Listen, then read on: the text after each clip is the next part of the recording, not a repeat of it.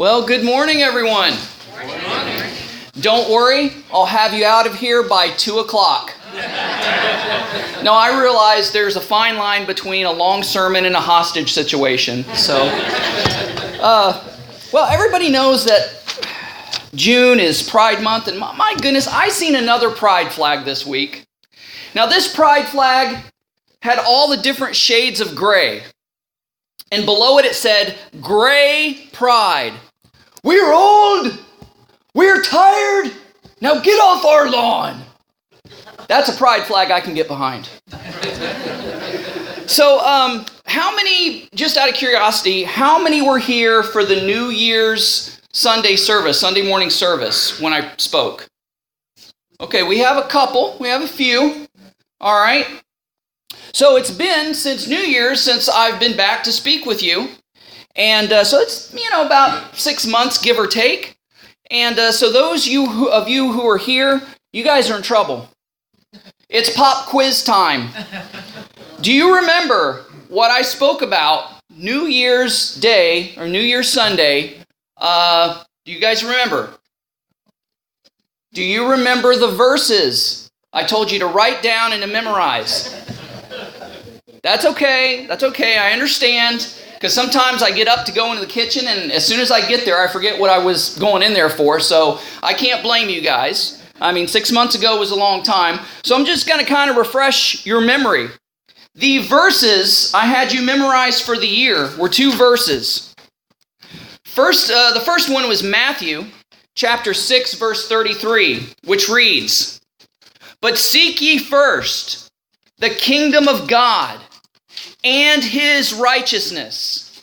And all these things," what are all these things? All the things you stand in need of. All these things will be added unto you. So that was the first verse I asked you to memorize for this year to help you to get through this year. Because we all know, the writing's on the wall, it's probably not going to be an easy year. It probably hasn't been an easy year up to this point. The second verse I asked you to memorize and write down was Romans 8:28, and a lot of us already know this. And we know that all things work together for good, for them that love God and that are called according to His purpose. So those 2 verses, if you write those verses down, put them on your computer monitor, put them on your refrigerator, put them on the mirror in the bathroom, wherever you go the most. Some of them you can just plaster it on your phone, because I know you're out there always doing selfies all the time, so you're always going to see it, right? So Matthew 6:33, "But seek ye first the kingdom of God and His righteousness, and all these things shall be added unto you." And Romans 8:28, "And we know that all things work together for good, for them that love God and to them who are called according to His purpose." So we're about halfway through this year already. How are you clinging to those verses? How's it working out for you? For those who have remembered, I hope they've been really helpful, because I found myself encountering things in this year that I'm always going back to those 2 verses, and those 2 verses has been helping me to stay grounded and to stay focused. Now, you're still here. You're clothed. You have food in your belly. I see a lot of Tim Hortons cups, and so you probably had a breakfast sandwich along with that. You likely drove here, so you have a vehicle. You're 6 feet above the ground. You've got a roof over your head. So I say you're doing pretty okay. But you're saying, oh, Pastor, you just don't understand. My vehicle's about to get repoed.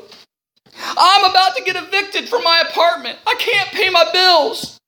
People are spreading vicious rumors about me on social media. I'm about to lose my job because of my stance and conviction on the LGBTQ agenda. Well, I have to admit, that's pretty bad.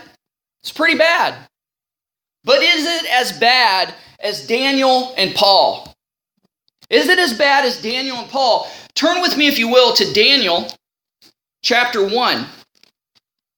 Daniel chapter 1, and we're going to read the first 7 verses. Let's kind of put our lives here in perspective. We don't realize how blessed we are in North America and Canada and the United States. Yes, it's swirling around the rim of the bowl. We're about ready to get sucked under, and it's pretty bad. We're surrounded by a lot of floaters, if you know what I mean.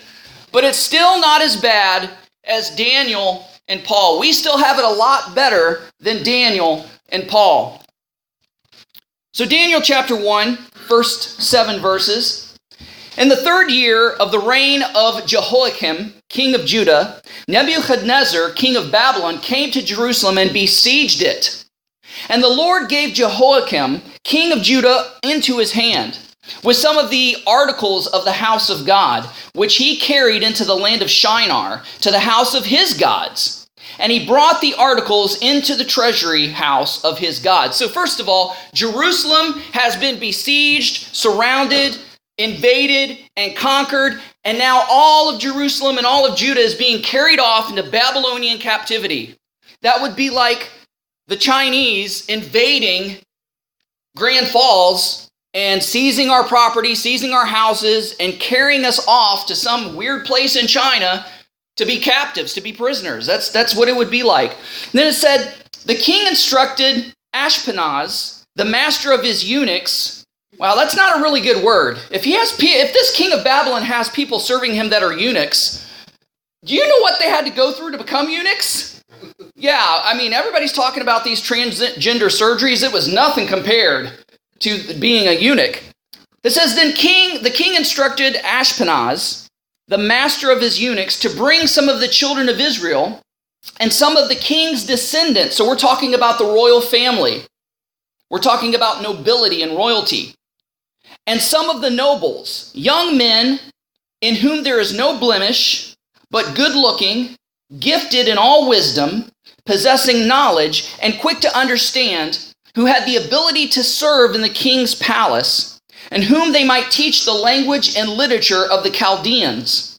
And the king appointed them a daily provision of the king's delicacies, and of the wine which he drank, and 3-year training for them, so that at the end of that time they might serve before the king. Now among those of the sons of Judah were Daniel, Hananiah, Mishael, and Azariah, better known as Shadrach, Meshach, and Abednego. Now, these were young men, teenagers, just teenagers. But these were young men who were taken off into captivity into Babylon. They were of the royal family. They had a really good education. They were in really good health. So they were going to assimilate them into Babylonian culture, make them all forget that they were Jews. Make them forget about God's word. Make them forget about the God of Israel.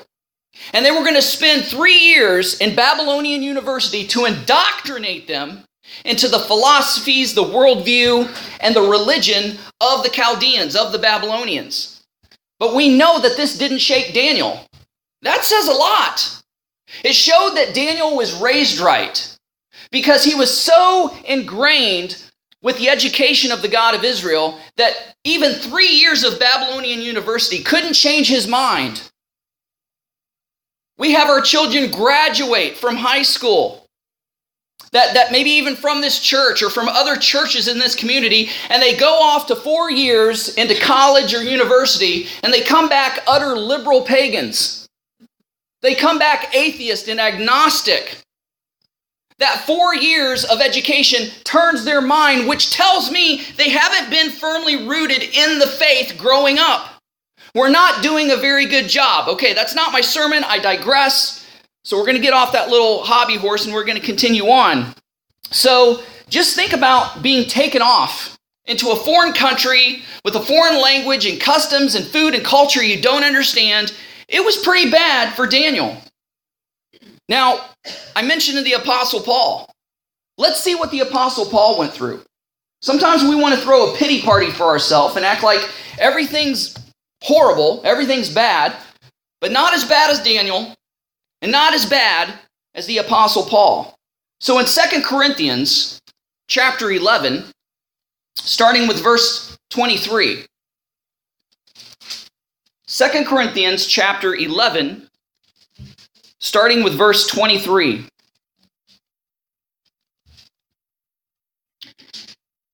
Rob Schull, the Apostle Paul, says, "Are they Hebrews? So am I. Are they Israelites? So am I. Are they the seed of Abraham? So am I. Are they ministers of Christ? I speak as a fool, I am more, in labor more abundant, in stripes above measure. In stripes above measure, does that mean that he was in some kind of army and he went from private to corporal to sergeant? No, stripes means that they ripped the robe off of his back, chained him to a post or chained him to a stump, stretched his back out, took a whip, and just beat his back mercifully. Yeah, that's, you know what I mean. Mercilessly. There we go. Mercilessly. So that's what that means. In stripes above measure. In prison more frequently. I mean, he was a frequent flyer in the prisons in the Roman Empire. And, you know, it's not like today. Like today, it's pretty bad in prison, I get it. But there's 3 hots in a cot. They don't have to worry about rats or lice or, you know, usually anything like that. They got a free gym membership, free education program. I mean, Paul was just chained to a dark, dank, dirty, lice, rat-infested dungeon. So it says, in stripes above measure, in prison more frequently, in deaths often. From the Jews, 5 times I received 40 stripes minus 1. So what's 39 times 5? I'm not good at math, but we don't need, you know, my teacher, oh man, my teacher, you got to learn the multiplication tables because you're not always going to have a calculator with you. Oh yeah? Well, what's this? My smartphone's got a calculator on it. I didn't need to memorize the times tables. But anyways, 39 times 5, that is the amount of beatings on Paul's back that he received. And he was probably being, conservative in that estimation. He was probably beat more than just that. That was just the official times he was beat. 3 times I was beaten with rods. So in other words, you know, somebody basically took a baseball bat to the Apostle Paul and just beat him silly. Could you imagine getting curb stomped? Somebody coming at you with rods, with canes, with pipes, metal poles, or baseball bats? 3 times I was beaten with rods. Once I was stoned. And we're not talking about the NB cannabis kind of stoned. We're talking about people picked up rocks and threw them at him until they thought he was dead. I mean, I've been hit in the head with a little pebble. That hurts. It brings a bruise, a welt, and sometimes draws a little blood. I can't imagine being pelted with stones the sizes of candlestick bowling balls being tossed at you. So he says, once I was stoned. And you know what happened that time he was stoned? They left him for dead. He was there. His body wasn't moving. He was bloody. Everybody started walking away, and lo and behold, he sat up. Aches and pains, getting up, blood gushing out, bruises, probably, fractures, broken bones maybe. And what did he do? He walked straight back into that city and preached again. I mean, this guy had guts. 3 times I was shipwrecked. If I was shipwrecked once, I would not set foot on another ship. How many plane wrecks can you survive, right? He was shipwrecked 3 times. And night and day I have been in the deep, in journeys often, perils of water, perils of robbers, and perils of my own countrymen, and perils of the Gentiles, and perils in the city, and perils in the wilderness, and perils in the sea, and perils among false brethren. I mean, he got it bad from all sides, from his own people, from Gentiles, from pagans, from everybody. He was betrayed by people he thought were his friends. In weariness and in toil, and sleeplessness often, in hunger and thirst, in fasting often, in cold and in nakedness. Besides these others, what comes upon me daily, my deep concern for all the churches. Who is weak? And am I not weak? Who is made to stumble? And I did not burn, and I do not burn with indignations. So we see that Paul had it really, really bad. Compared to all the stuff we're going through, the bills we can't pay, the repos that are coming our way, the pink slip that might be coming at the job site. Not as bad as Daniel and not as bad as the Apostle Paul. Now, did Daniel die in captivity? Did he die in Babylonian captivity? No. I mean, he was a teenager when he went there, and it was a 70-year Babylonian captivity. So he was well into his 80s, maybe even 90s, by the time the captivity was over. But in those 80-some years or more that Daniel was there, or that Daniel lived, and 70 of which was in Babylon, he didn't compromise his faith, and he was blessed. He didn't compromise his faith, and he was blessed as a result. So you had all of the royalty, all of the nobility being taken into captivity, and they were going to be assimilated and be basically made into Babylonians. Forget about your land, forget about your God, forget about your scriptures, forget about your religion. This is who you are now, and you have no say in the matter, and there's nothing you can do about it. That's what our society is trying to do with us, isn't it? Yeah. That's exactly. They're lambasting us for pushing our religion on them, but yet we can't escape the agenda that they're trying to shove down our throats in public school, in the workplace, on television, on the internet. I mean, I haven't even ate Skittles and I'm about to puke rainbows. I mean, it's bad. It's bad. So what happened, the first thing that Daniel had to come up against was that they wanted him to eat unkosher. And we know how strict the Jewish law is. There's only certain things you could eat. And Daniel says, I'm not transgressing that. God said not to eat it. I'm not eating it.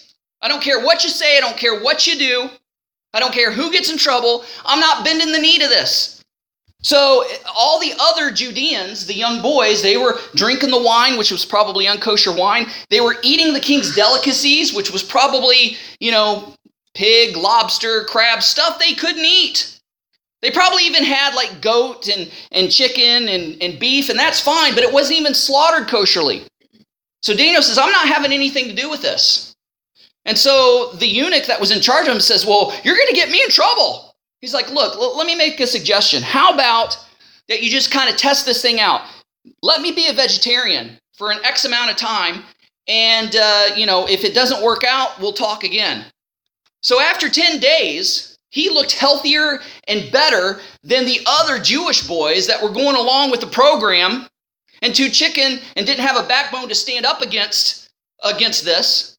And so he was permitted. God blessed him. I mean, he could have been killed right there for not obeying the king's orders. He could have been killed right there for not eating the king's meat and drinking the king's wine. He was willing to take that chance. He was willing to take that risk.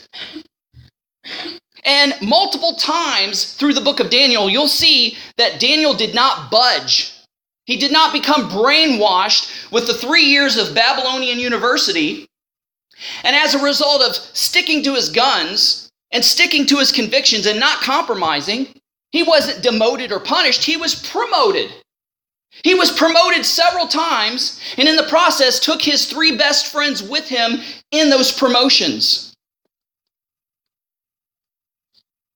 And in these 70 years that he was in Babylon, he led a pagan king to the Lord. Nebuchadnezzar got saved, if you will, because of Daniel. Daniel prophesied, you better watch the pride. You better watch, you're not all that in a bag of chips.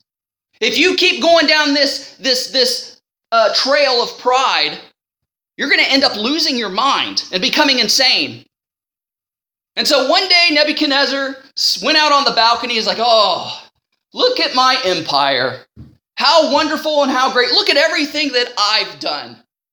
Look at everything that I did. And immediately he lost his mind and became like an animal. Said that he ate grass like an ox, that his fingernails grew long like eagle's talons.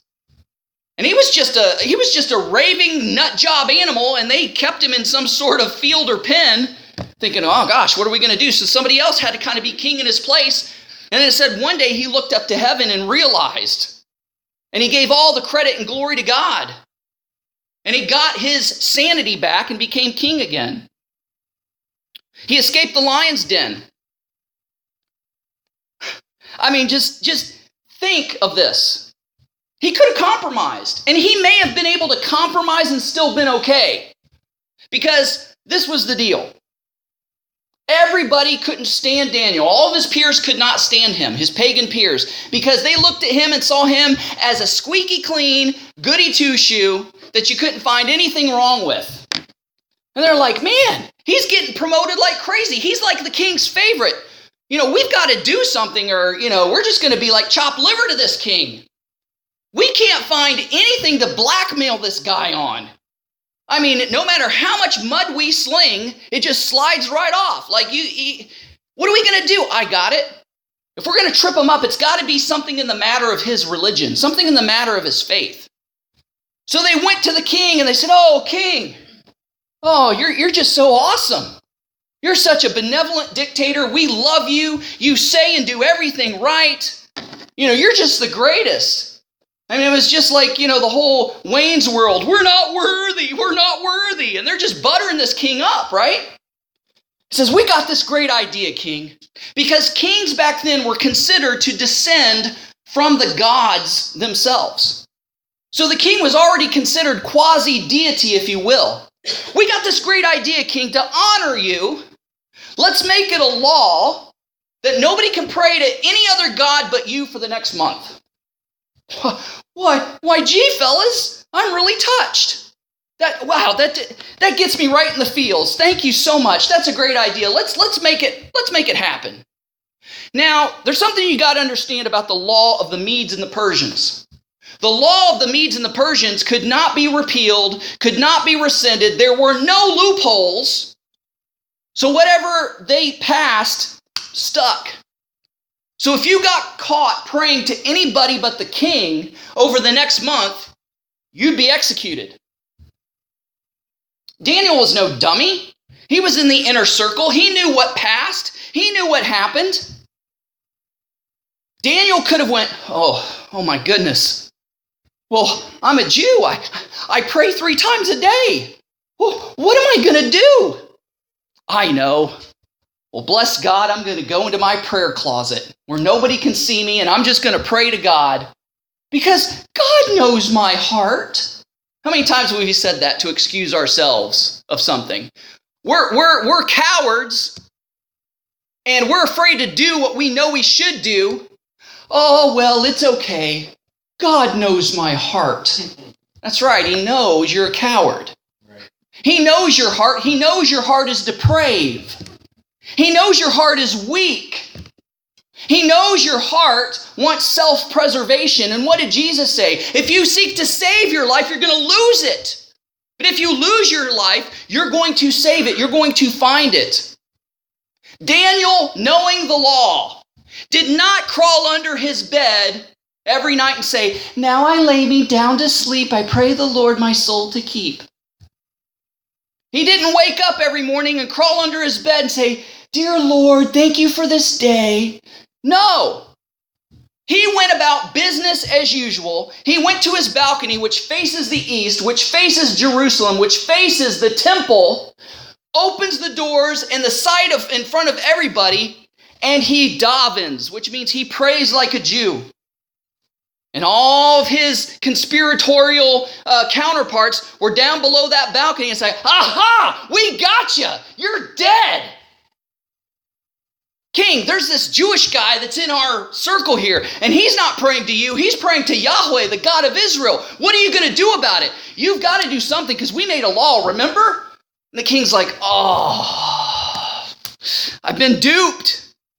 I've been hoodwinked. Oh, man, I should have seen this coming. These guys are rats.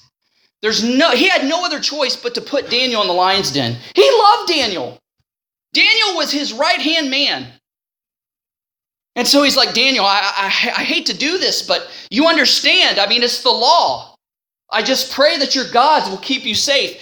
And all night long, after Daniel had been sealed in the lion's den, the king stayed up all night trying to find some sort of loophole. And he couldn't. And he was worried sick. And early as he could, he ran to the lions and said, Daniel, are you still alive? Yep, all good, king. We're good. So after this, after the month was over, the king's like, I'm going to get these dirty, rotten rats back. He threw them and their families into the lion's den. And before their bodies even hit the ground, the lions were jumping up to catch them in midair and crushing their bones. No pain, no gain. No guts, no glory. Whoever told you that serving Jesus, that he was going to make your life better, that it's going to be a walk in the park and oh, you're going to be blessed, lied to you, sold you a bill of goods, because he said, you know what, if you serve me, you will be persecuted. If you serve me, you will be hated.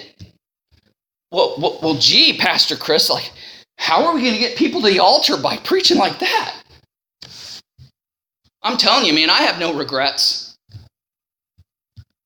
Come hell or high water, I have no regrets because I know that my faith and what I believe is worth it. I know that what's waiting for me on the other side is much better than what I could ever have or ever gain here. Yes, you will be blessed.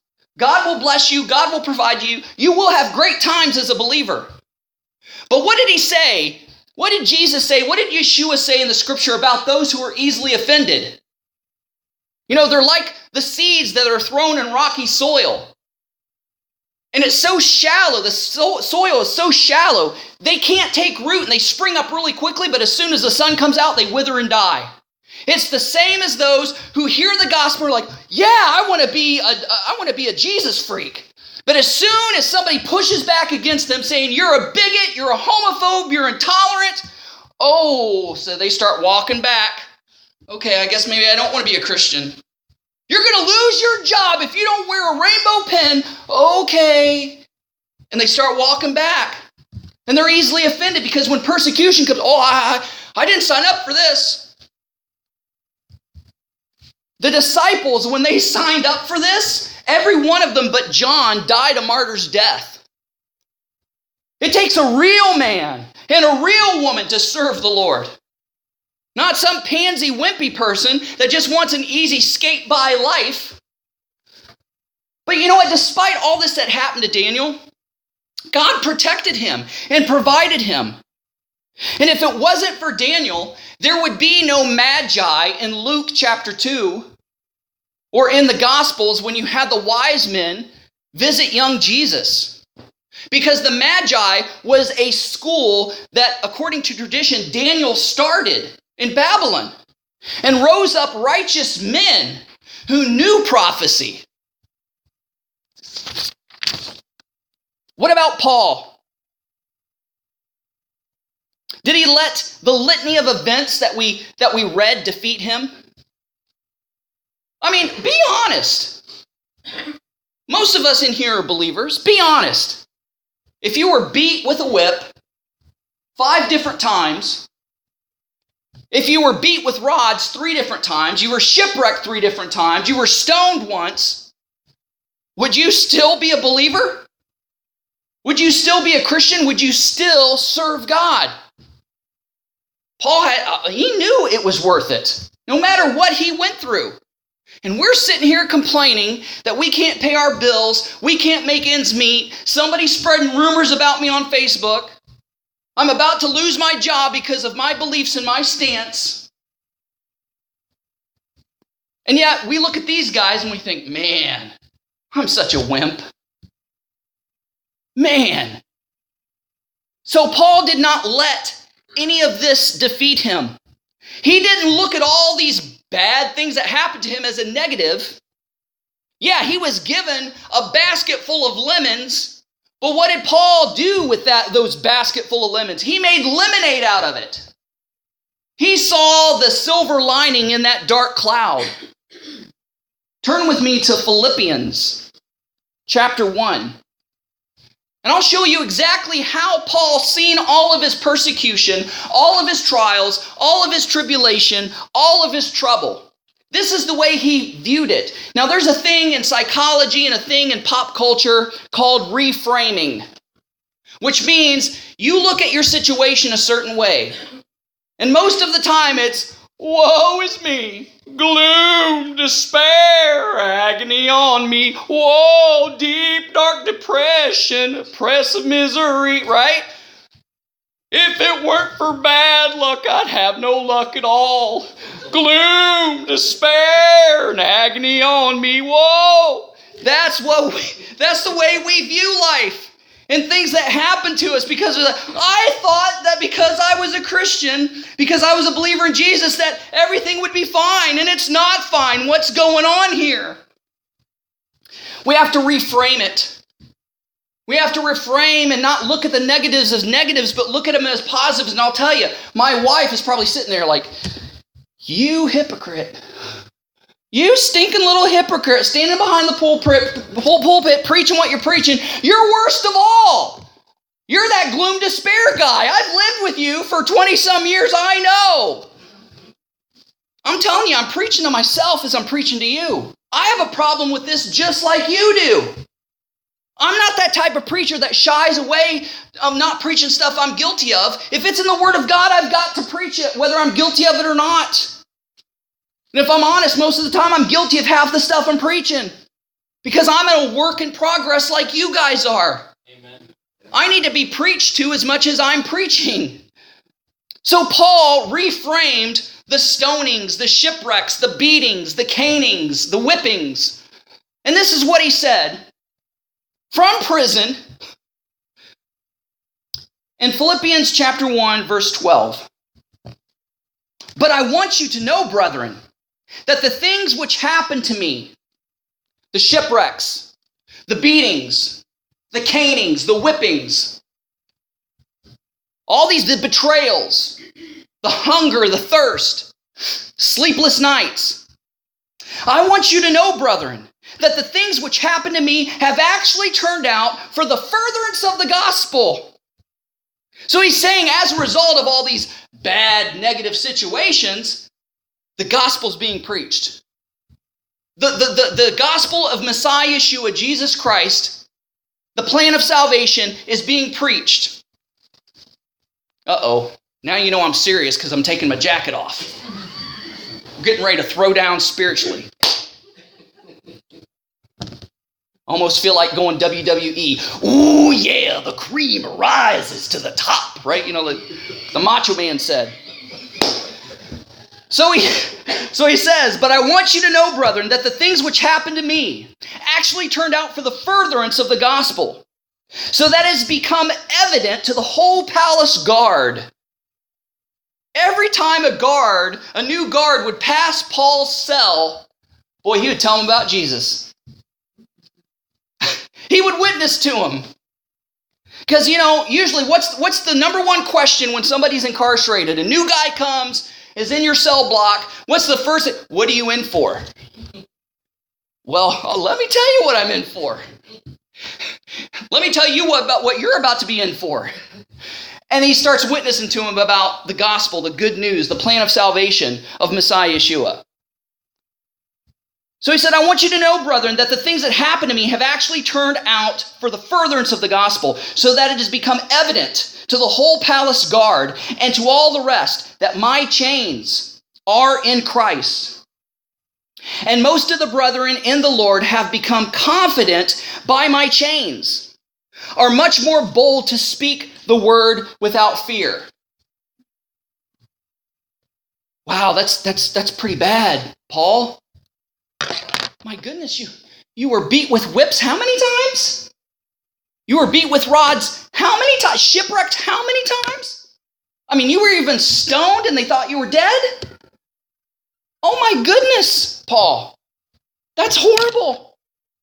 Yes, but as a result, my persecutions has caused everybody else to be more bold, to have backbone, to have guts. Now, I'm not telling you this story to toot my own horn. I'm just giving this as an example because most examples come from the speaker's life, right? Or the family's life. But when COVID hit and everything was locked down and, we were told to do this and not to do that and this and that and the other, and everybody was afraid of losing their jobs if they didn't get the ouchie fauci. And I'm not condemning anybody who got the vaccine, so please don't get me wrong.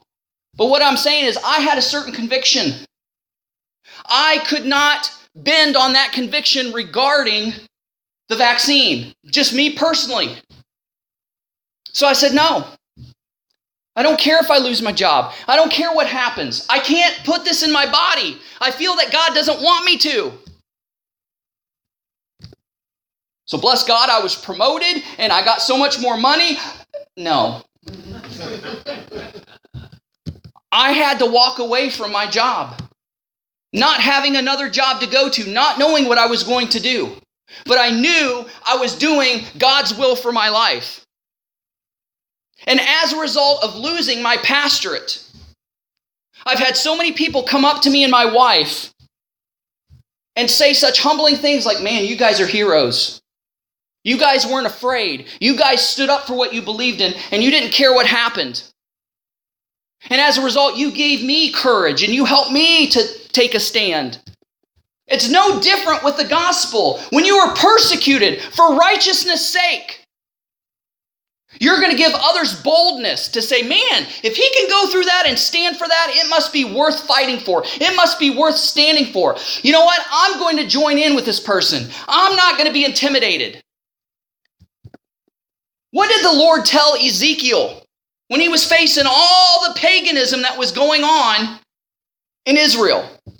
He said, I have made your face like flint and your forehead as a diamond. Don't be afraid of their dirty looks at you. The Lord was saying, I'm going to make you 4 times as stubborn as they are. They're doubling down. You're going to quadruple down for me. And I'm going to see you through this. So when we get pushed, you just stand firm. Amen. I'm not budging, man. That's right. You're not going to get me to, oh, I'm so sorry, please don't. No. You're going to keep moving on. You're going to keep going. So Paul's excited because he had all this happen to him, because as a result, more people were coming to the Lord and more believers were becoming more bold in their faith. Paul was excellent at reframing his situation. So it says in verse 15, some indeed preach Christ, even from envy and strife. Hoo-hoo, look, Paul, I'm preaching and I'm free and you're not. Ha-ha. That's basically what he's saying there. Some indeed preach even from envy and strife, and some also from goodwill. The former preach Christ for selfish ambition, for fame, fortune, money, reputation, power, not sincerely, supposing to add affliction to my chains. So there are some preachers out there who are preaching the gospel, but yet rubbing salt in Paul's wounds at the same time. Did this hurt Paul's feelings? Did he say, Lord, strike them down? No, he said, what then? No, he said, but latter... So some are preaching, adding affliction to my chains, but the latter out of love, knowing that I am appointed for the defense of the gospel. What then? Only that in every way, whether pretense or truth, Christ is being preached. And in this I rejoice, yes, and will rejoice. So basically, the Apostle Paul was saying, you know what? Some people are out there preaching the truth of the gospel for their own self-interest and their own self-gain, even kind of in a way poking jabs at me in the process. But do I care? No, because at least the gospel is being preached. That's what was important to him. Now, because Paul had cast out a demon from a girl that was a fortune teller, and the people that was her slave masters and her handlers could no longer get money by this fortune-telling girl, Paul was thrown into prison with Silas. So in Acts chapter 16, you guys still with me? Yep. Amen. I haven't reached 2 o'clock yet. You guys are still safe. Acts chapter 16, starting with verse 25. But at midnight, Paul and Silas were bemoaning their situation. They were down in the mouth and down in the dumps, and like Eeyore, oh, thanks for noticing me. Isn't that what the Word of God says? Come on, I want some pushback. No, that's not what it says. That's not what it says at all. So it says, but at about midnight, Paul and Silas were praying and singing hymns to God. This is after they got the flesh ripped off their backs.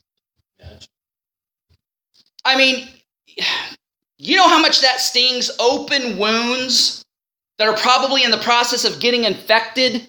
Not only that, but from my understanding, they were in stocks. They really couldn't move their arms and legs and their hands and their feet very well.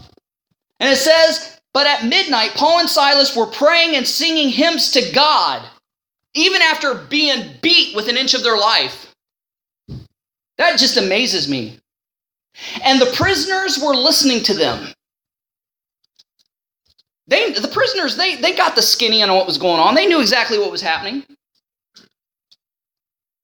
And it says, suddenly, there was a great earthquake, so that the foundation of the prison was shaken. Now, some of you may be Elvis fans out there. But Elvis did not invent the jailhouse rock. Paul and Silas invented the jailhouse rock. Because it says, suddenly there was a great earthquake, so that the foundations of the prison were shaken, and immediately all the doors were open, and everyone's chains were loosed. And the keeper of the prison, awakened from sleep and seeing the prison doors open, supposed that all the prisoners had fled. You lose a prisoner, you lose your life. That was the rule of the Roman guard. So he had drew his sword and was about to kill himself, but Paul called with a loud voice, saying, "Don't harm yourself. We're all here." Then he called for a light and ran in and fell down trembling before Paul and Silas. And he brought them out and said, "Sirs, what must I do to be saved?" If Monday morning, God forbid, you are assaulted, you are curb stomped and beat within an inch of your life, your clothes ripped half off you, all of your possessions stolen, and if that was the precursor for somebody getting saved, would it be worth it? Yes. Isn't somebody's eternal soul worth losing your dignity, your health, your pride, your possessions? Yeah, it's a tough one, isn't it? But Paul and Silas got beat, but yet a prison guard got saved as a result of their beating. How awesome is that? What must I do to be saved? So they said, believe on the Lord Jesus Christ, on the Lord Yeshua the Messiah, and you will be saved, you and your household. Then they spoke the word of the Lord to them and to all that were in the house. They had church. After the jailhouse rock, they had church. And he took them the same hour that night and washed their stripes, which tells you they're after being beat, they weren't no disinfectant. Their wounds were in the process of becoming infected. And so it says the prison guard who just got saved took them home and washed their stripes. And immediately he and all his family were baptized. Now, could you imagine maybe Paul or Silas, maybe Silas talking to his relatives when he's an old man? So you see this stripe right here? You see this stripe right here? I got that in a Roman prison. And this stripe is like a notch in my gun belt. Well, what does it mean, Silas? It means somebody got saved. It means somebody came to the Lord. Boy, you guys are quiet. We're listening intently. All right, good. You're listening intently. Nobody's falling asleep. All right. And he took them that same hour and washed their stripes, and immediately all of his family were baptized. And now when he had brought them into the house, he set food before them and rejoiced, having believed in God and all his household. Pretty amazing stuff that happens when bad things happen, right? Oh, Lord, why do bad things happen to good people? So that people will get saved. Why do bad things happen to good people? So that you'll get more strength. Why do bad things happen to good people? So you'll appreciate the mountaintop experiences. You don't have to turn there, but...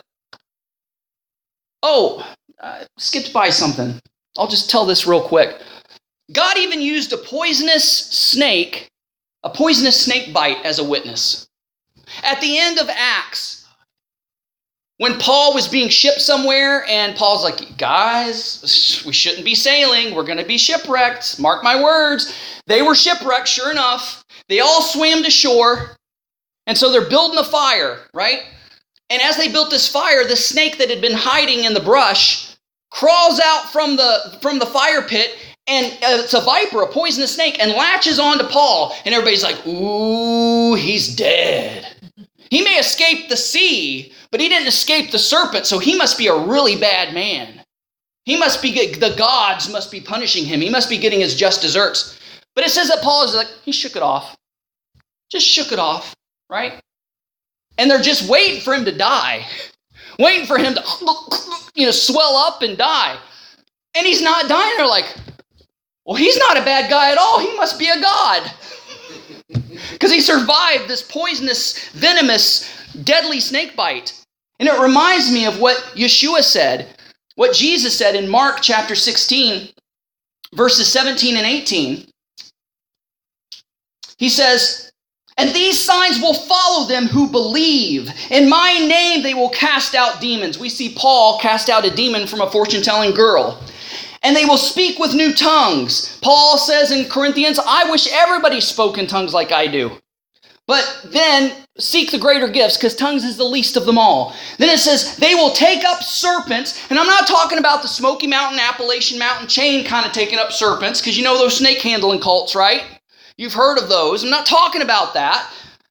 But it says they will take up serpents. Paul took up a serpent when it latched onto his hand. Oh, interesting. Flung them off. They will take up serpents, and if they drink anything deadly, it will by no means hurt them. Paul lived and proved and encapsulated this very verse. They will lay hands on the sick, and they will recover. You may still be sitting there saying, oh, Pastor Chris, my life is like a bad country song. My wife left me. I lost my job, and my dog died. But seek first the kingdom of God. Don't pay attention to these things. Seek first the kingdom of God. Don't seek to get your wife back or your job back or to resurrect your dog from the dead. Seek first the kingdom of God and His righteousness. And all these things you stand in need of, companionship, a job, a furry pet, all these things you stand in need of will be added unto you. Because Romans 8:28 says, we know that all things work together. The shipwrecks, the beatings, the captivities, the lion's dens, the stonings. All things work together for good, for them that love God and to them that are called according to His purpose. It's all for the good. Whether we want to believe it or not, whether it looks that way or not, it's all for the good. The genocides and the communist regimes and the oppressive governments around the world in China and North Korea, as a result, has produced revival in those very countries. Recall the story that I told New Year's about this rabbi, this traveling rabbi. All he had with him was a donkey, a rooster, and a lantern. And he was ministering, going from city to city ministering. And so it was starting to become dark. So he needed a place to camp because he was planning on going to the city the next day. He was hoping to make it there, but things come up and he wasn't able to make it there before sundown. So he had to camp out in the woods. And while he was camping out, there was a wild bear who came and killed the donkey. Oh, great. There goes my ride. I mean, it's miles to the next village. How? I lost my ride. Oh, well, at least I still got my chicken, right? I still got my rooster. Well, a fox came in the middle of the night and killed the rooster. Winner, winner, chicken dinner. Not for me, the rabbi said. He just lost his meal. Well, at least I still have my lantern. And all of a sudden, a big wind came and... Sorry. See, some of you were asleep. I caught ya. Some of you were sleeping. Anyways, this big wind came and blew the lantern out. Great! I'm in the dark. Some of us after service are going to have to check our Depends. So he lost all these things. Most people think that's bad. I mean, I lost everything I owned. But the rabbi learned that during the night, bandits had come into the village he was planning on staying in and ministering to. They stole everything and killed everybody. If that donkey would have went, hee-haw, hee-haw, they said, wait, there's somebody out there. There's a witness. They would have killed the rabbi. If they would have waited till morning because the bandits were still pillaging till morning and they heard, said, there's somebody out there. There's no chickens around these parts. They would have found the rabbi and killed him. And if they would have seen, you know when somebody's camping out in the woods, you can see the campfire, the light of the campfire, the smoke. And he had his lantern. And if his lantern didn't blow out, they would have seen a light off in the distance that says there's somebody there. Maybe there's more stuff we can pillage. We can kill that guy too. If these bad things didn't happen to that rabbi, he would have lost his life. All things work together for good for them that love the Lord and are called according to his purpose. Amen. So let's put this in modern context. You got to go to Waterville. You've got an appointment at Waterville, and you've got to be on time, and if you're not there, you just lost your appointment, right? And you've been waiting, because of the great Canadian health system, you've been waiting months for a scan. You've been waiting 6 months to get this scan. So you're running late, you grab your travel mug and your coffee, and you get in your car, and boom, you go over a bump, and you spill your coffee all over your shirt. You're like, oh, great. Great, I'm going to look like a flipping bum there. You're driving down the road and you're going a little bit faster than you should, and you're just trying to make it. And all of a sudden, you get a flat tire. You pull off the side of the road, gun it, and through your jacket and kick your car. And I can't believe this. And people are speeding by you and nobody will help you. And you have to go and you get your trunk open and get your spare tires, just a little tiny donut. And, you forget how to put on a tire, so you Google it real quick. Finally, you get situated and you're on your way and you're thinking, man, I'm late. But then as you're going along, you see the ambulance and the fire truck and the police cars. There's a car on its hood off in a ditch, and there's that dreaded blanket that's laying on the side of the road. Somebody had lost their life. And you're thinking, man, if I didn't spill my coffee and blow my tire, I could have been at that very point. I could have been the one who lost my life in that car accident. Thank you, Lord, for the flat tire. Thank you, Lord, for letting me spill my coffee. Thank you, Lord, for letting me be late to this appointment.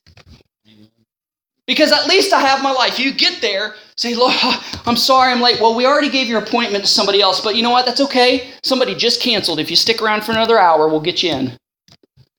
All things work together for good for them that love the Lord and are called according to his purpose. Well, I've kind of ran out of things to say, but I know Aaron preaches a little bit longer. So turn with me and you will. We're going to read the book of Revelation. No. I always like to, give Aaron a few jabs there. He's my good buddy. All right. Let's go ahead and close with a word of prayer. Oh, Lord God, we love you. We love you so much. Help us to love you more. Increase our faith. Oh, wait, maybe I shouldn't have prayed that, Lord, because in order to increase our faith, You've got to allow trials and tribulations to come to where you can glorify yourself and manifest yourself in those very bad, dark situations. So is it still okay to pray that? Lord, increase our faith. Do you still want me to pray that over you guys? Yeah. Lord, increase our faith. Help us to be like Daniel and Paul and stand unmovable on our convictions and for what is right, and learn to reframe our negative situations and circumstances, knowing that if we seek first your kingdom, that everything's going to work out for the good and you're going to provide for us. I mean, we're almost halfway through this year. It's been almost half a year since I preached the first sermon on those 2 verses, Lord. I pray that everyone in here will get some index cards or somehow just write these verses down and keep them in front of them at all times. And whenever you want to increase their faith and you allow trials, troubles, and tribulations to come to them, that they'll pull out these cards and remember these verses and say, thank you, Lord, for the trials, because you're going to turn my trials into a blessing. What did James say? Count it all joy when you fall into diverse temptations, because the testing of your faith produces patience and perseverance, etc. You're doing it for our good. No pain, no gain, no guts, no glory. Lord, glorify yourself through our lives as you did Daniel, as you did Paul. And may they be an examples to us to be bold and brave and not to back down when the boss is breathing down our throat saying, yeah, you're going to wear this rainbow shirt or you're not going to have a job. Well, I guess you're going to have to look for somebody else to take this position because I'm not doing it. Or whatever the situation may be, knowing that you will provide for us. Knowing that it's these little decisions we make in our life, which is going to let the enemy win or it's going to let God get the glory and we win. Help us to be brave and bold and not back down, come hell or high water, no matter what happens, for we ask and pray and give thanks for these things in Yeshua's name, in Jesus' name, amen.